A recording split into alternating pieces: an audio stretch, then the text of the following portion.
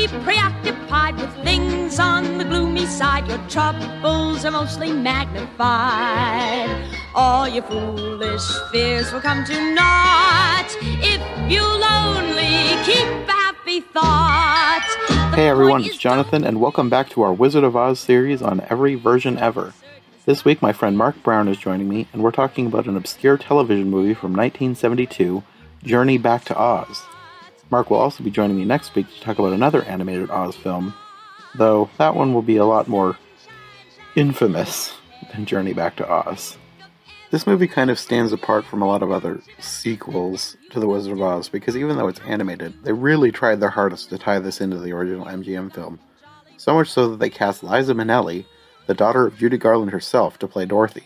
And even though this movie definitely leaves something to be desired, her voice is not one of them. That might actually be the best decision they made for this movie. Not that that was a very high bar to begin with. Jolly point of view.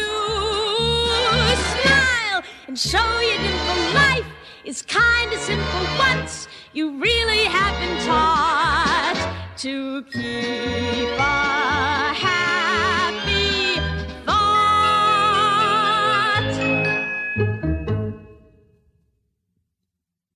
So, had you heard about this one before? Like, what was the reason for you choosing this one? I had heard about it before, and I just never was able to find a copy of the film to watch. So I'm glad to, check that off my list of animated films that I always wanted to see, but I've never seen before. Mm-hmm.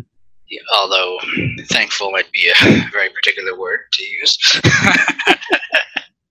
which we'll probably get more into later. But yeah, I was familiar about the film before. What about you? No, I'm not even sure I'd heard of this. I mean, I knew that there were several Oz movies that were like basically revolved around Dorothy going back to Oz. Okay. Which, I mean, I think that's one of my problems with a lot of these movies, that they always want to be a sequel to the original air quotes, the MGM version. Because, like, I think I talked about this with both Eli and Rachel when we recorded their episodes. Nobody seems to be able to touch the original. Like, they can't match how good it was. They just want to follow it up. And for me, at least, I think all of these quote-unquote sequels fall flat because they're a sequel to something that they're not actually a sequel to. You know what I mean? Because they're trying to be a sequel to a movie that they're not a sequel to. Like, they have nothing to do with the production of the original movie, and they can't be their own thing. They try too hard to follow that one, and they can't. It's like they would do a better job if they adapted one of the other, 15 books or whatever. Or if you really want an Oz franchise, make your own Wizard of Oz. And I know it is very hard to touch the original, and you probably can't, but you need to establish your own world instead of trying to build a world that you don't own, I guess. I understand. I totally get that. Because, like, the original book, it is very different from the movie. Yes. And if you made your own version and stuck closer to the book, it would set it apart from the other movie. Definitely. Even something as simple as, different characters like the field mice or whatever, and the wooden, what's it called, clothes horse, or there are other characters in the book, in the that first book. Yeah. That aren't in the 1939 film. Yeah, even to the point of Glenda. Glenda is two different characters in the book. Mm-hmm. A completely easy way to set it apart from the original movie. But for whatever reason, they don't even want to try, I guess. Because there have been, and I don't know how many, because I've only just really started researching in the past few weeks, but there are quite a few going back to Oz movies, like Return to Oz, Journey Back to Oz, The Legend of Oz, Dorothy's Return. And those aren't even all of them. There's other ones too that are either have been made or were attempted to be made or probably will be made. It's like they want to go back to Oz when they weren't there to begin with. I mean, I would say pretty much all of these quote-unquote sequels are about Dorothy going back to Oz. Yes, and I think that's part of what hurts them is because they don't have the world built for themselves. They're just going off the fact that, oh, everybody knows what the Wizard of Oz is. We don't need to make it again. But it's still a different interpretation of the story. And you haven't set up your version of the world. Like, one thing I liked about, I'm sure you'll probably be doing this later on in your series, but the Disney film Oz the Great and Powerful, I know that had, a polarizing fan base, and I was one of the fans of the film, but I liked it because it showed us the prequel to The Wizard of Oz. I mean, we have the Wicked musical. In terms of a movie, for me, this was the first time I'd seen a prequel to the story that, we'd come to know and love. And I actually had a friend who watched this film, and he hadn't seen the 1939 film. So for me, I thought that would be a very confusing film to understand if you were not familiar with the 1939 film. But he ended up liking it. That's kind of interesting. I don't know that I would think to start somebody out with that one, but yeah. I mean, I don't think there's any barriers to entry in that. It is a prequel, but it's basically building their own version of the world of Oz. Exactly. Which is like exactly what I'm talking about. Like, establish your own world instead of building off of one that you never built in the first place. You have the power to just start from, not scratch, but I mean, start from your own roots. Yeah. But I guess today we're talking about Journey Back to Oz, right? Yeah. Sadly. I didn't know what to expect with this one. I was hoping for something decent, I guess.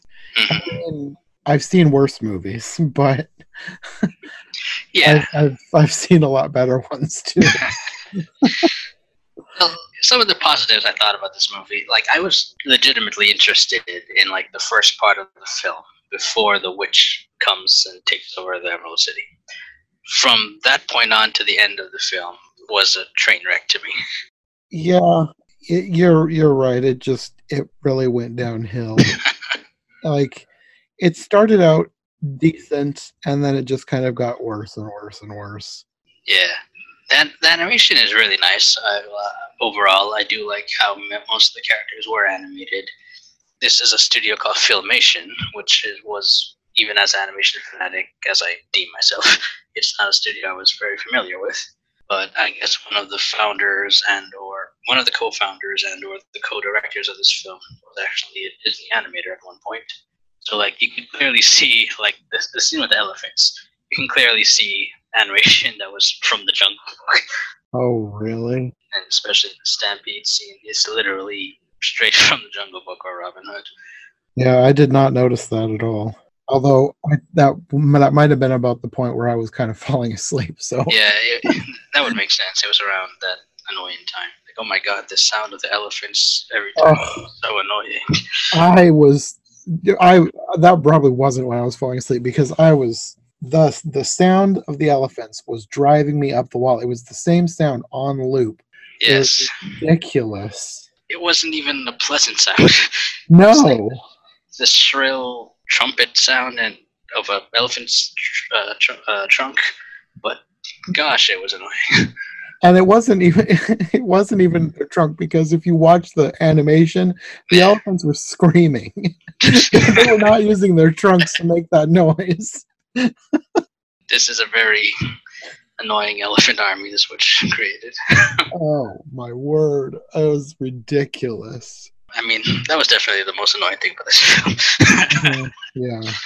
But a cool thing about this film, there's so many big names in the voice cast, especially for the time. You have Liza Minnelli, you have Mickey Rooney, Danny Thomas, Jackie Leonard, Milton Berle. And did you notice that Aunt Em was voiced by Margaret Hamilton? I did.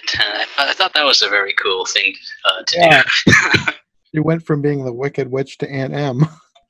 I mean, that's what they do nowadays, right? Like, if you make a live-action remake of Wizard of Oz, if it was a film of theirs, they would put the Margaret Hamilton as, like, Aunt Em or something. Yeah, that's what they do with, like, most of the superhero franchises. They Yeah. have the original characters come back and make cameos as side characters or just cameos or whatever. Yeah. So I thought that was a very clever thing. I like that. Yeah. There were little things that I liked about the movie, but overall, I wasn't impressed. No, I mean, there are a lot of characters I like. I like the new Pumpkinhead character and the carousel horse who has a cool side quest. He's looking for a job. He's not looking for a heart or a brain or the nerve. He just needs work. I'm wondering if, because as far as I can tell, this movie was based very, very, very loosely on The Marvelous Land of Oz, which is one of the few that I've actually read. Mhm. And I think that the horse was actually the sawhorse character. Okay. In the book, I think that he was actually the sawhorse. I don't think he was a carousel horse. They just made him carousel afterwards. Yeah, probably because it looks better. I don't know, because the sawhorse is kind of just a bunch of woods nailed together in this rough shape of a horse. That can't be colorful. No, so I don't know if that's why they changed it or what. But Pumpkinhead was basically the same. The only thing was, have you read The Marvelous Land of Oz? I've only read the first Wizard of Oz book. Okay, well, in The Marvelous Land of Oz, Dorothy basically is replacing a different character because there's, if I remember right how it went, in the book, there was a little boy named Tip who was the star of this book. He was like, I don't know if you want to say slave. He was not the son of the witch, Mombi, but she kind of owned him. But then I think toward the end of the book, you find out that Mombi had, I don't remember exactly how it went, but somehow she'd gotten a hold of a princess of Oz and turned the princess into a little boy to hide her. So then at the end of the book, she turns Tip back into a princess and he becomes Ozma, who is like one of the main characters in the rest of the series. Okay. I'm familiar somewhat with Ozma. Yeah. So basically Dorothy just took over the role of Tip/Ozma completely. So I don't think Dorothy was in that book at all. Okay, Tip was the character then. Yeah. I see. And the Elephant Army was not in the book. There was a different army. I don't remember exactly how that went. It's been a long time since I read the book. But the Green Elephants were something completely unique to this. Like I said, this was a very, very loose adaptation. They probably just wanted to reuse that animation from the Jungle Book. Let's make them elephants. Someone found a cool annoyance sound effect. Like, I got their voice. Yeah, I don't know. I don't know what the choice of the elephants was about. In terms of the voice talents, I think overall I enjoy the voice performances of all the actors except for Mickey Rooney. I just wasn't. Every time he spoke into that microphone, I just wasn't getting anything out of him in terms of their speaking. I didn't even realize Mickey Rooney was in it until the very end when it was showing the credits. No, okay. But in terms of the singing, because of course this movie has songs, this has got to be overall some of the worst songs I've ever seen in an animated film. Jack E. Leonard as the singing as the signpost is, you can mark this down as I just said it, Jack E. Leonard singing as the signpost is the worst singing I've ever seen in an animated film. Both the singing and the song. Yeah, and really that character did not even need to be there. They probably put the character in there just to give themselves another celebrity name to put on the poster. Exactly.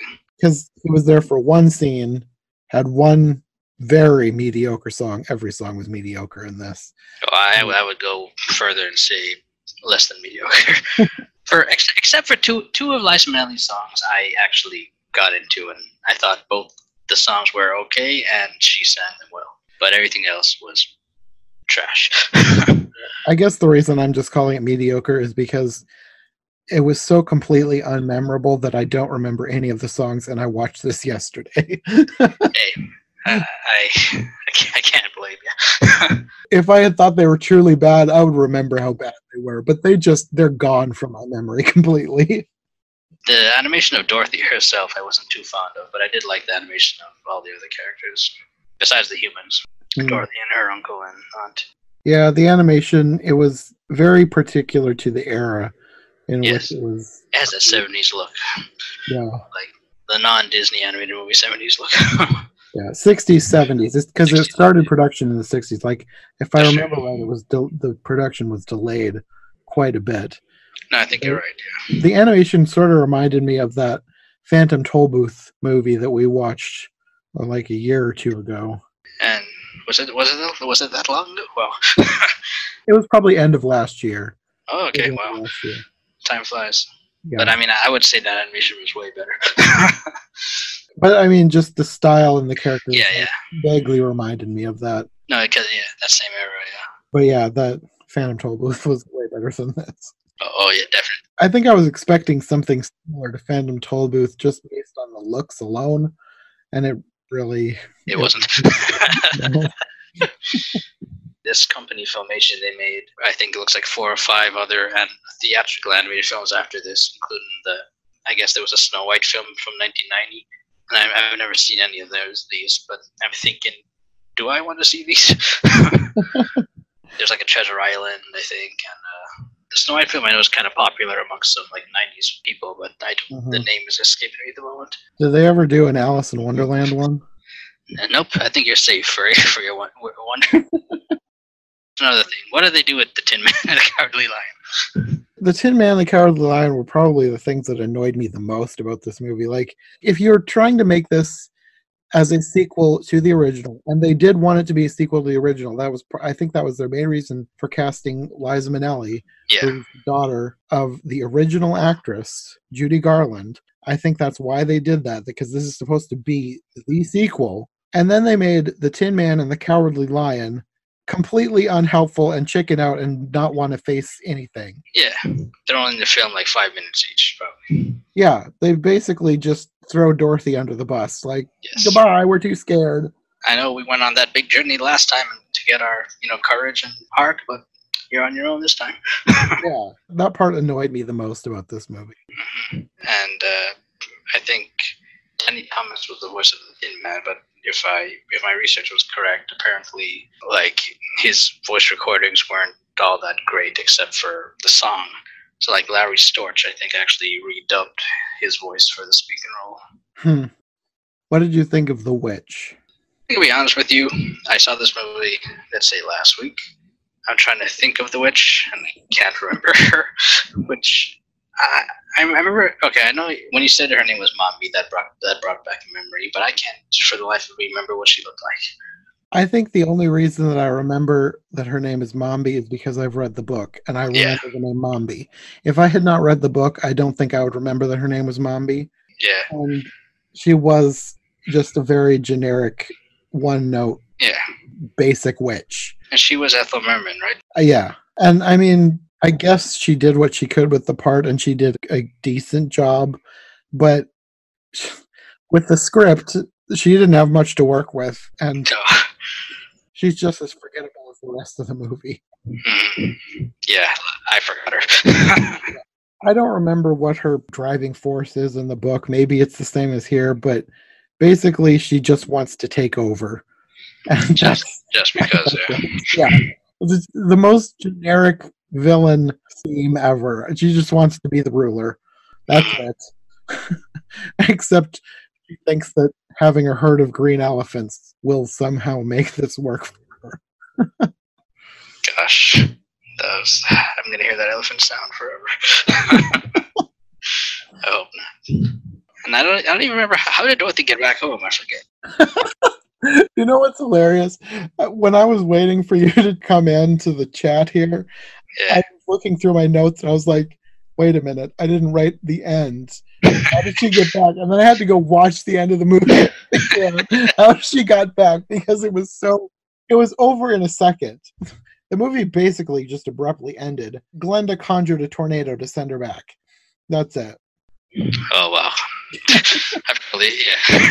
That didn't stay in my mind at all. No, it's so forgettable, which is really disappointing. Yep, I'm not glad. What's the word? I'm glad that I saw it finally, so I don't have to see it again. Let's put it that way. Yeah. It's not my least favorite Wizard of Oz film that I've seen, but it's annoying and frustrating. Yeah.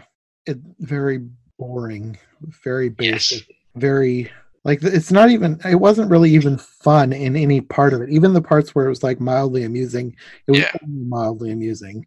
Like, I can't really recommend this to anyone because it was just so boring.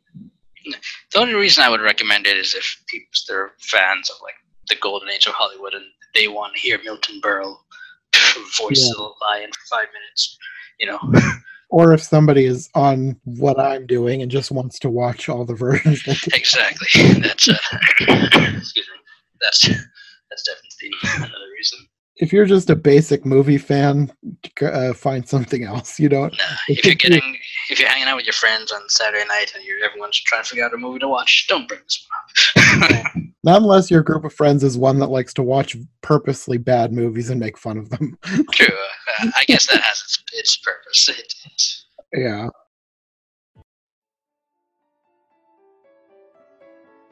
Thanks for listening to this episode of Every Version Ever. If you like what you've heard, don't forget to subscribe on whatever platform you prefer, and of course make sure to follow my co-hosts as well. Any relevant links will be in the description for easy access, and we'll see you soon for another brand new episode of the show. Thanks for listening, and we'll see you next time on Every Version Ever.